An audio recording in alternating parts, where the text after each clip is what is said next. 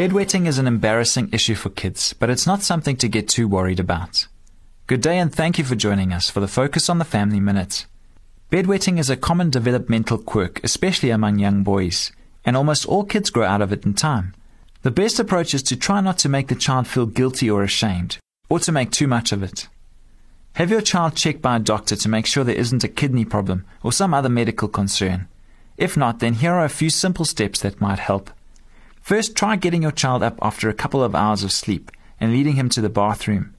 This tends to help since most bedwetting occurs in the first few hours.